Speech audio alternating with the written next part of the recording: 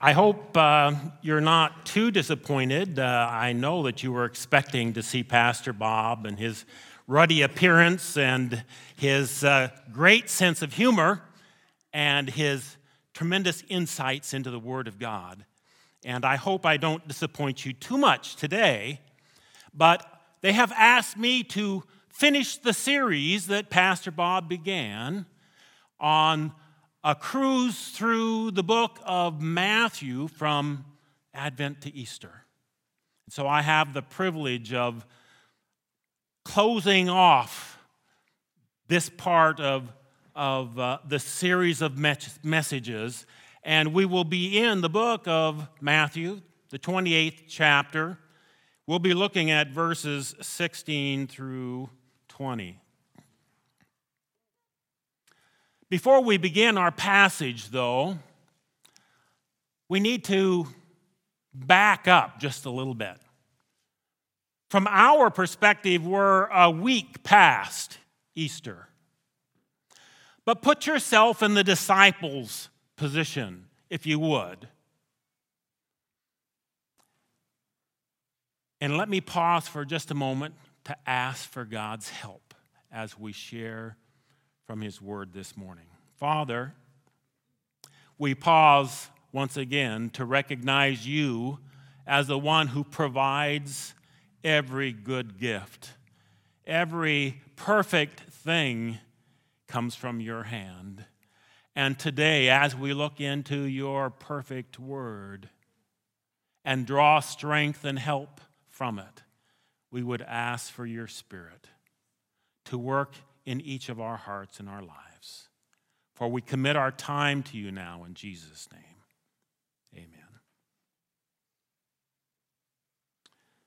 Let's begin by looking at the disciples' perspective. The long-awaited Messiah has arrived. He has come and He has spent the last 3 years verifying the truths that he is the one. Prophecy was fulfilled in His life, in His experiences, in His activities. Miracles were performed that only God could do.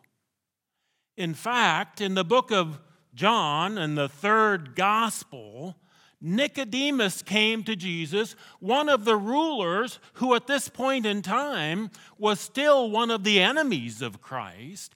He came to Christ and he said to Jesus, "We know that You are a man that has been sent from God, for no man can do the miracles that You've been doing except God be with Him." You see, they knew who He was.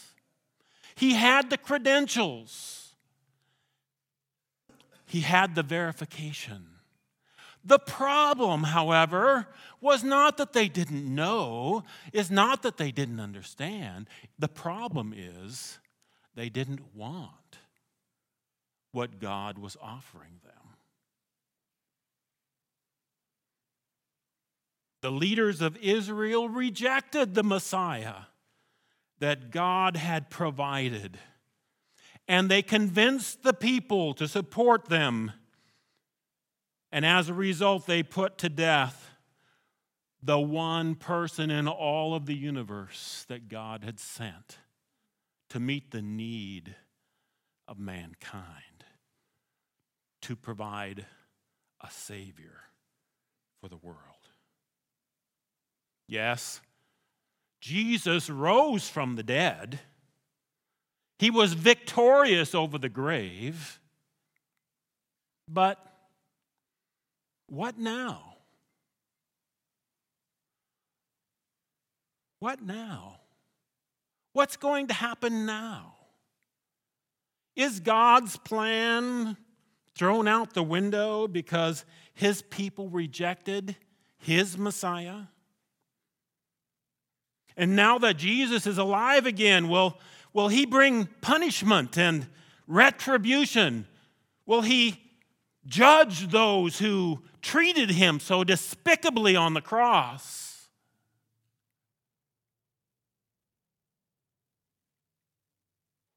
Does God have a plan B?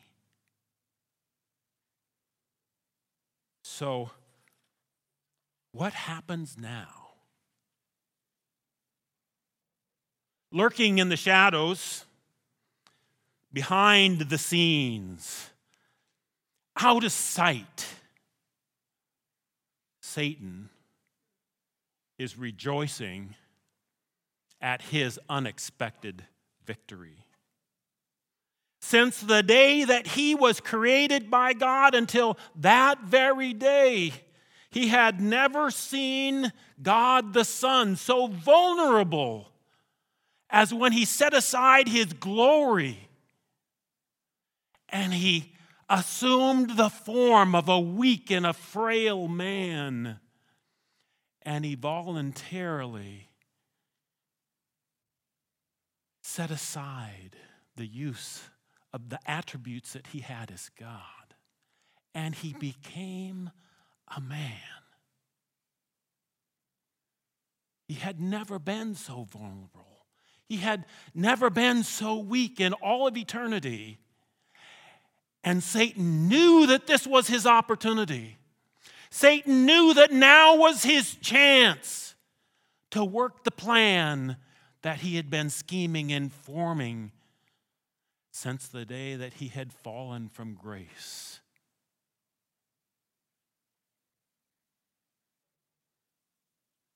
What would happen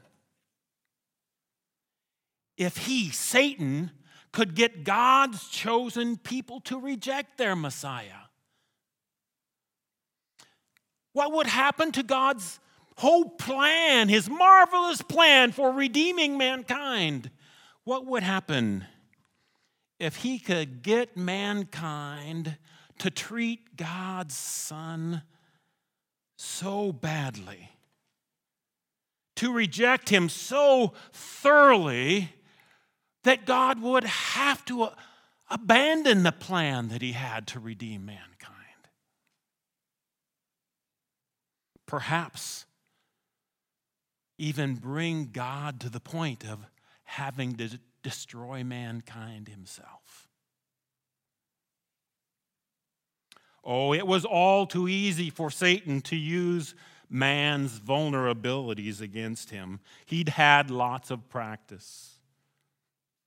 Man's lust for power is easily corrupted.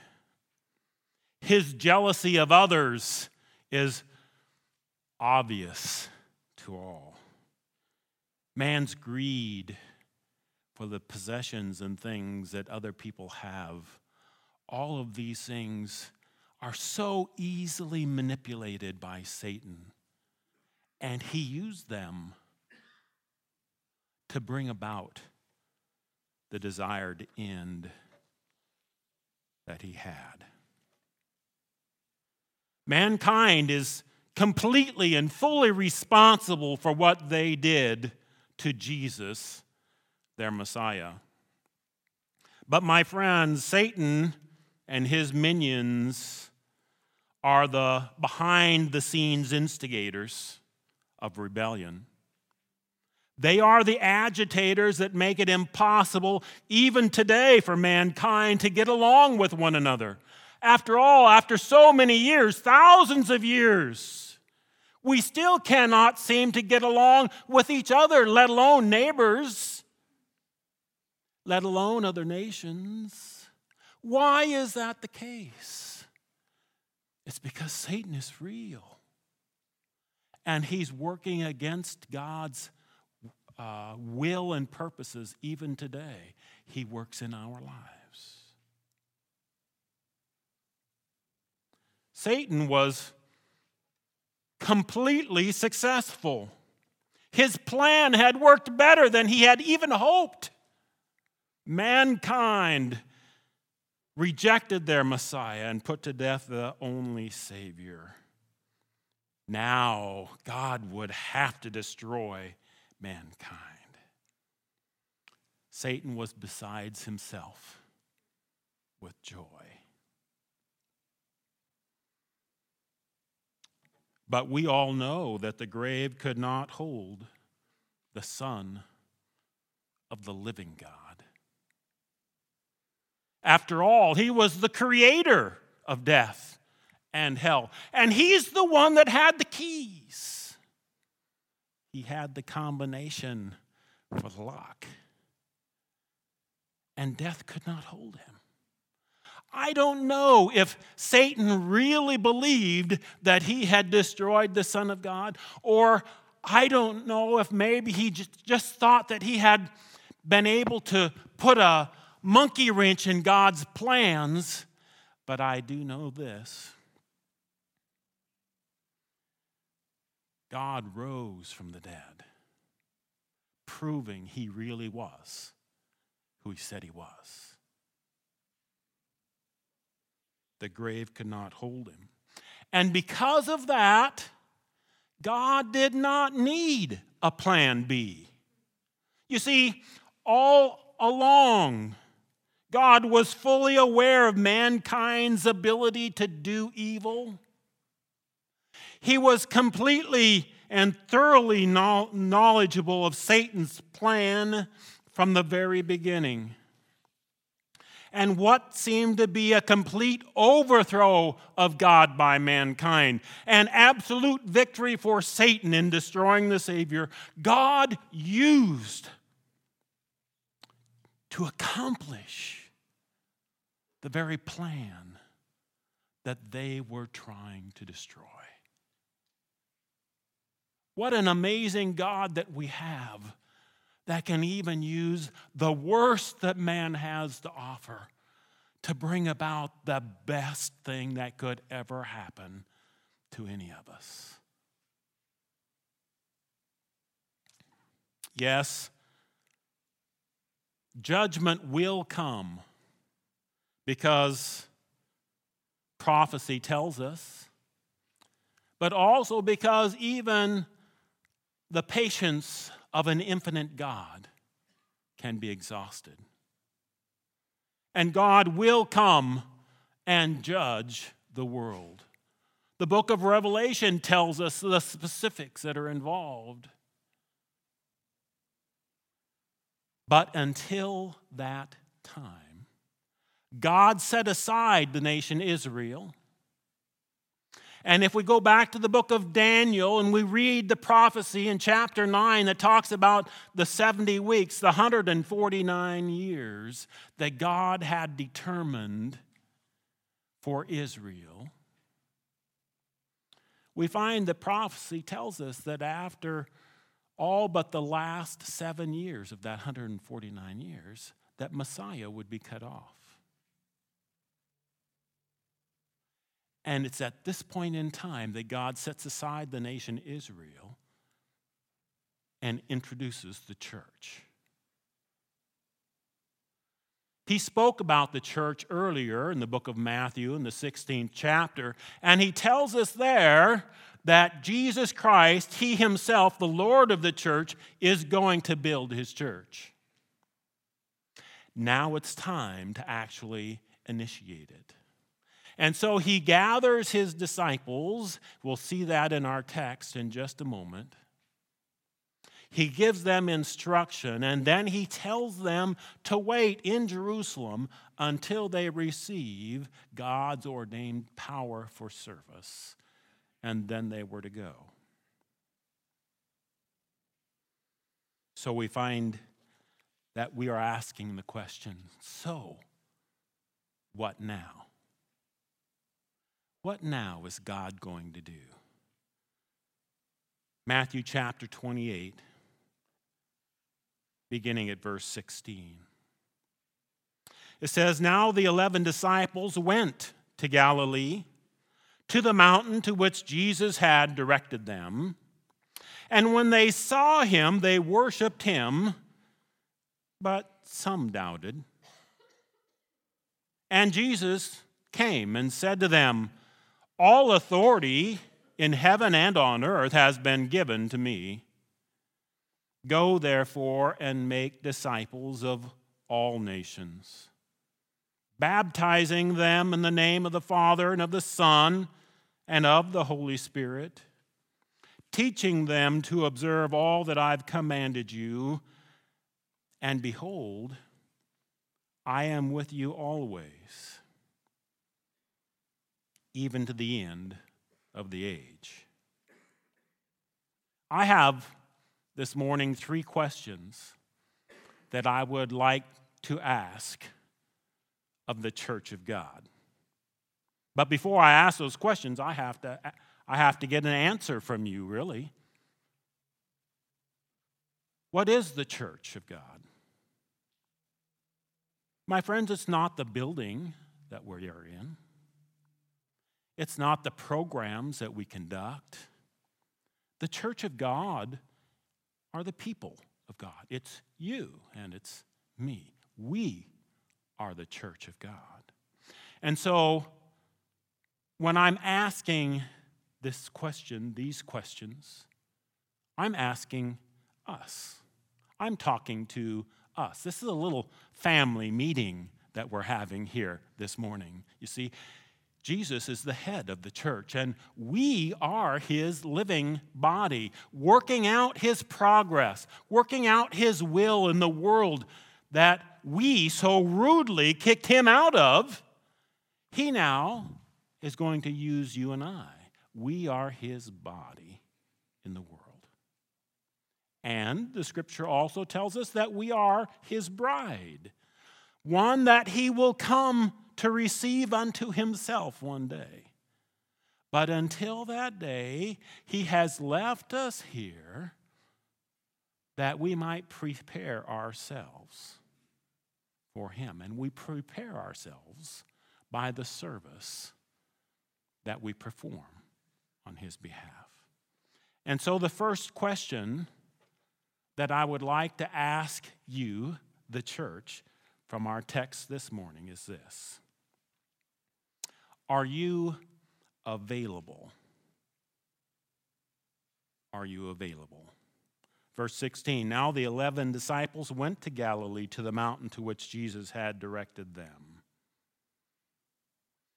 See, Galilee was at least some 50 miles north of Jerusalem, where the disciples were.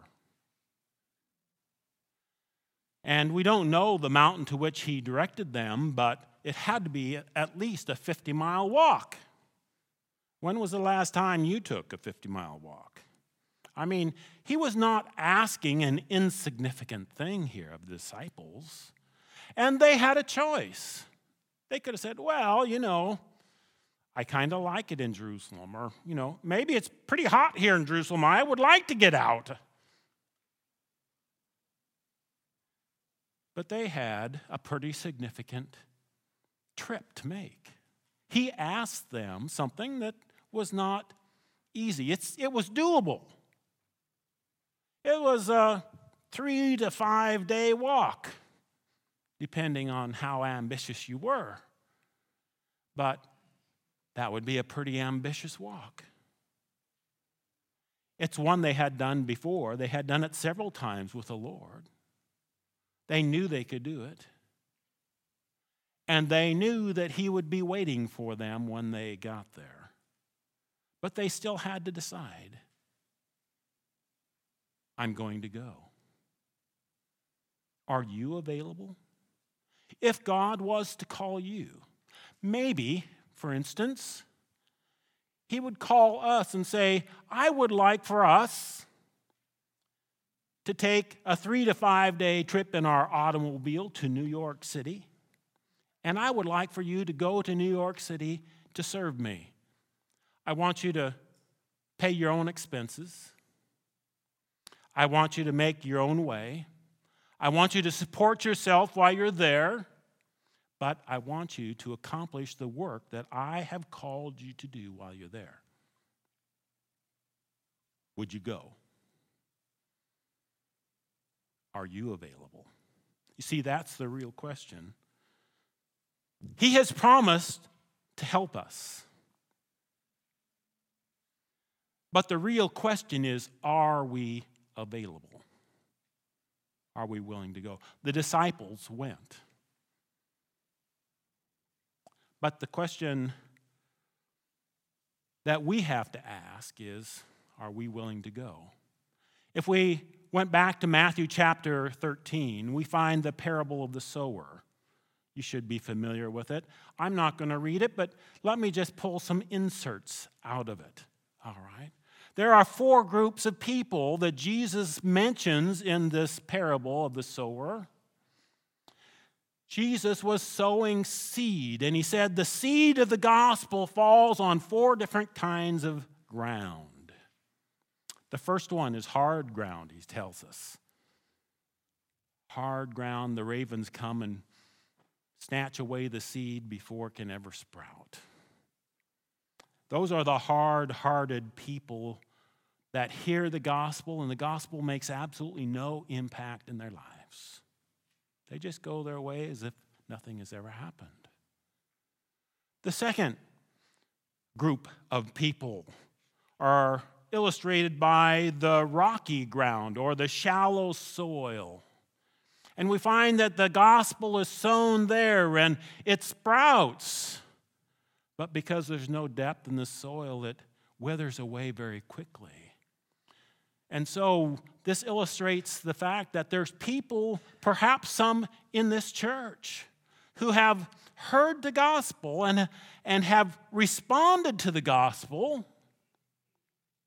They want their fire insurance, if you will. See, we don't like the alternative of going to hell, but, heaven is a long way off yet. I kind of want to live my own life. I want to do my own thing, maybe. And so they've responded to the gospel, but they're not willing to give their life to Christ. And so when the heat is turned up just a little bit, they disappear. You don't see them. They fade away. The third group, that is the seed that falls in good soil, but it's sown among thorns and thistles. And Jesus tells us that these are the cares of life. And among God's people, we too can get drawn into the activities and the responsibilities of life. We're raising families. We have to support ourselves. We have to take care of things. We've got work to do. And the cares of the world prevent us from doing the work that God has for us to do. And as a result of that, we are unavailable. And only the fourth group, that which falls on good ground and bears fruit, only that group gives any return whatsoever to the Lord of the harvest, to the sower of seed. Which one of these 4 are you? You are represented in there among those 4. And we find that at the very least, 75% of the people were unavailable. Probably far more than that. Which are you? Are you available?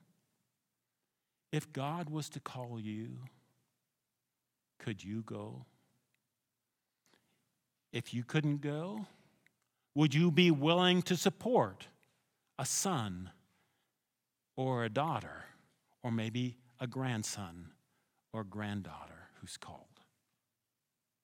Would you be willing to allow them to go? Or would you be an obstacle to their answering the call of God in their lives? That brings me to the second question.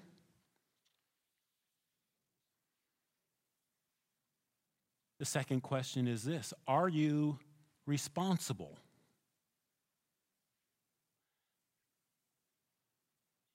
If we are available, which I'm just going to assume for the moment that all of us are, the second question is, are you responsible? Look at the next 2 verses, verse 18. Jesus came to them and said, "All authority in heaven and earth has been given to me. Go, therefore, and make disciples of all nations, baptizing them in the name of the Father, the Son, and of the Holy Spirit, teaching them to observe all that I've commanded you." This is his instruction to the church. This is the work that he's called the church to do. The question is, are you responsible? Are you willing to look at this passage and say, this is God's instruction to me? What it doesn't mean is that all of us need to go to a foreign country. That's not what he's saying. After all, if we all went over there, then some of them would all have to come over here. And we're just switching places, and nothing really is accomplished for God.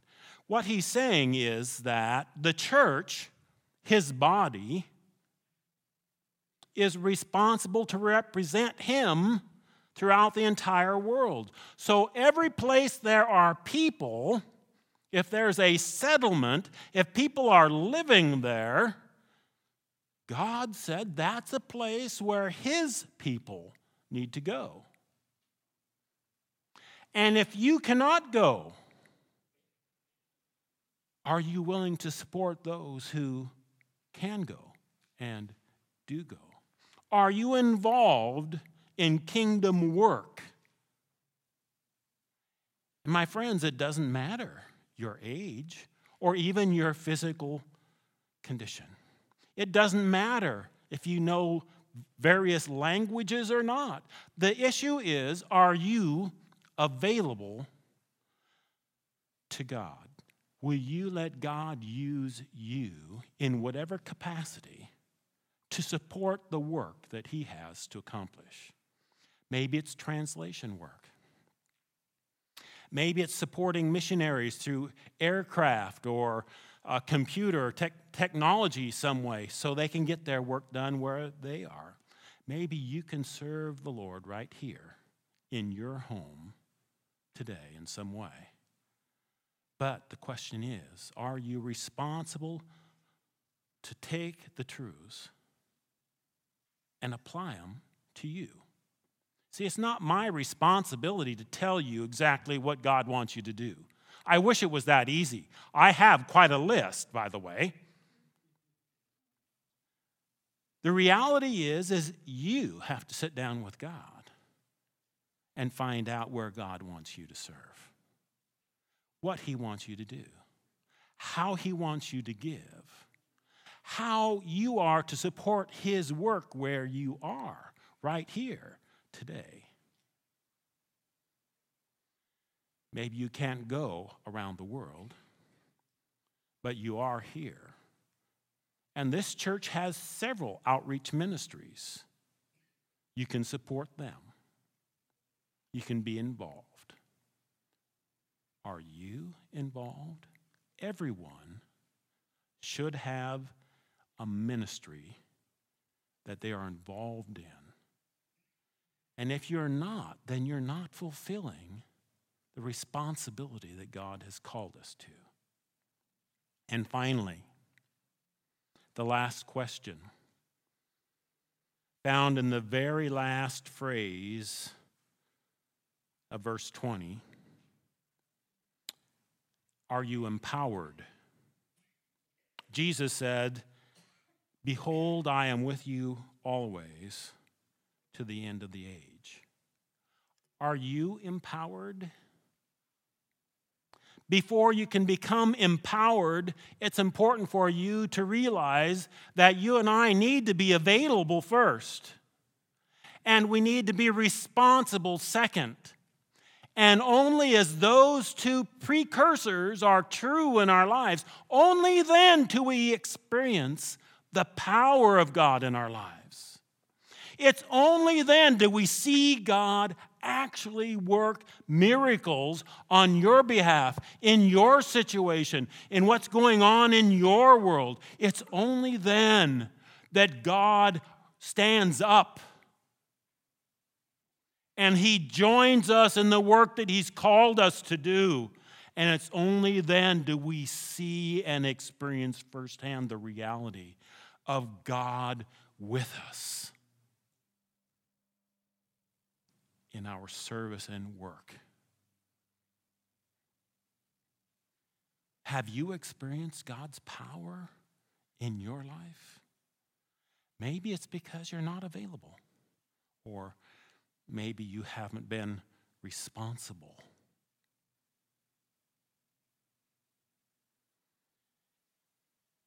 His instruction is clear. There's much more that we could talk about. Books have been written on these few verses. And I have been speaking to you this morning as brothers and sisters in Christ, as the body of Christ, as the church. But perhaps there's one of you who don't really know Jesus as Lord yet. You may know about him. You may know the stories. You may know what Jesus has done. And the interesting thing is that even the demons knew who Jesus was and what he had come to do, but they were not saved.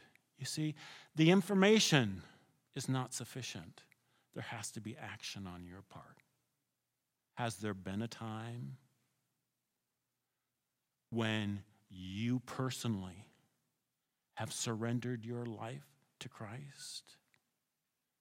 You have submitted your will to God's will and say, Lord, I'm willing to surrender my life to you. This is no longer my life to live, but yours to do with as you see fit.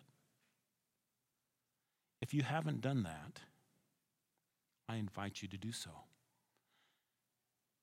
And I or the elders, some of the elders will be up here. We would be happy to talk to you about that commitment. But I assume that most of us here today are brothers and sisters in Christ. And the question is, so what now? What are you going to do with this information? How are you going to respond to God's call of service to you on your life? See, God's call of service is to every Christian. You cannot be a Christian incognito. There's no Christians that sit in the stands and watch the game. God expects us all to be involved in some way. Are you? If you're not involved, you're being disobedient and you're living in sin. Confess it and surrender your will to his. Young person today, we've got some fine young men and young women sitting here among us. Perhaps God would like to use you to be one of those people that goes to some far country. I pray that you will surrender your will to his and to serve him with all of your strength, that you might experience personally what it means to have God come alongside and be with you. Parents,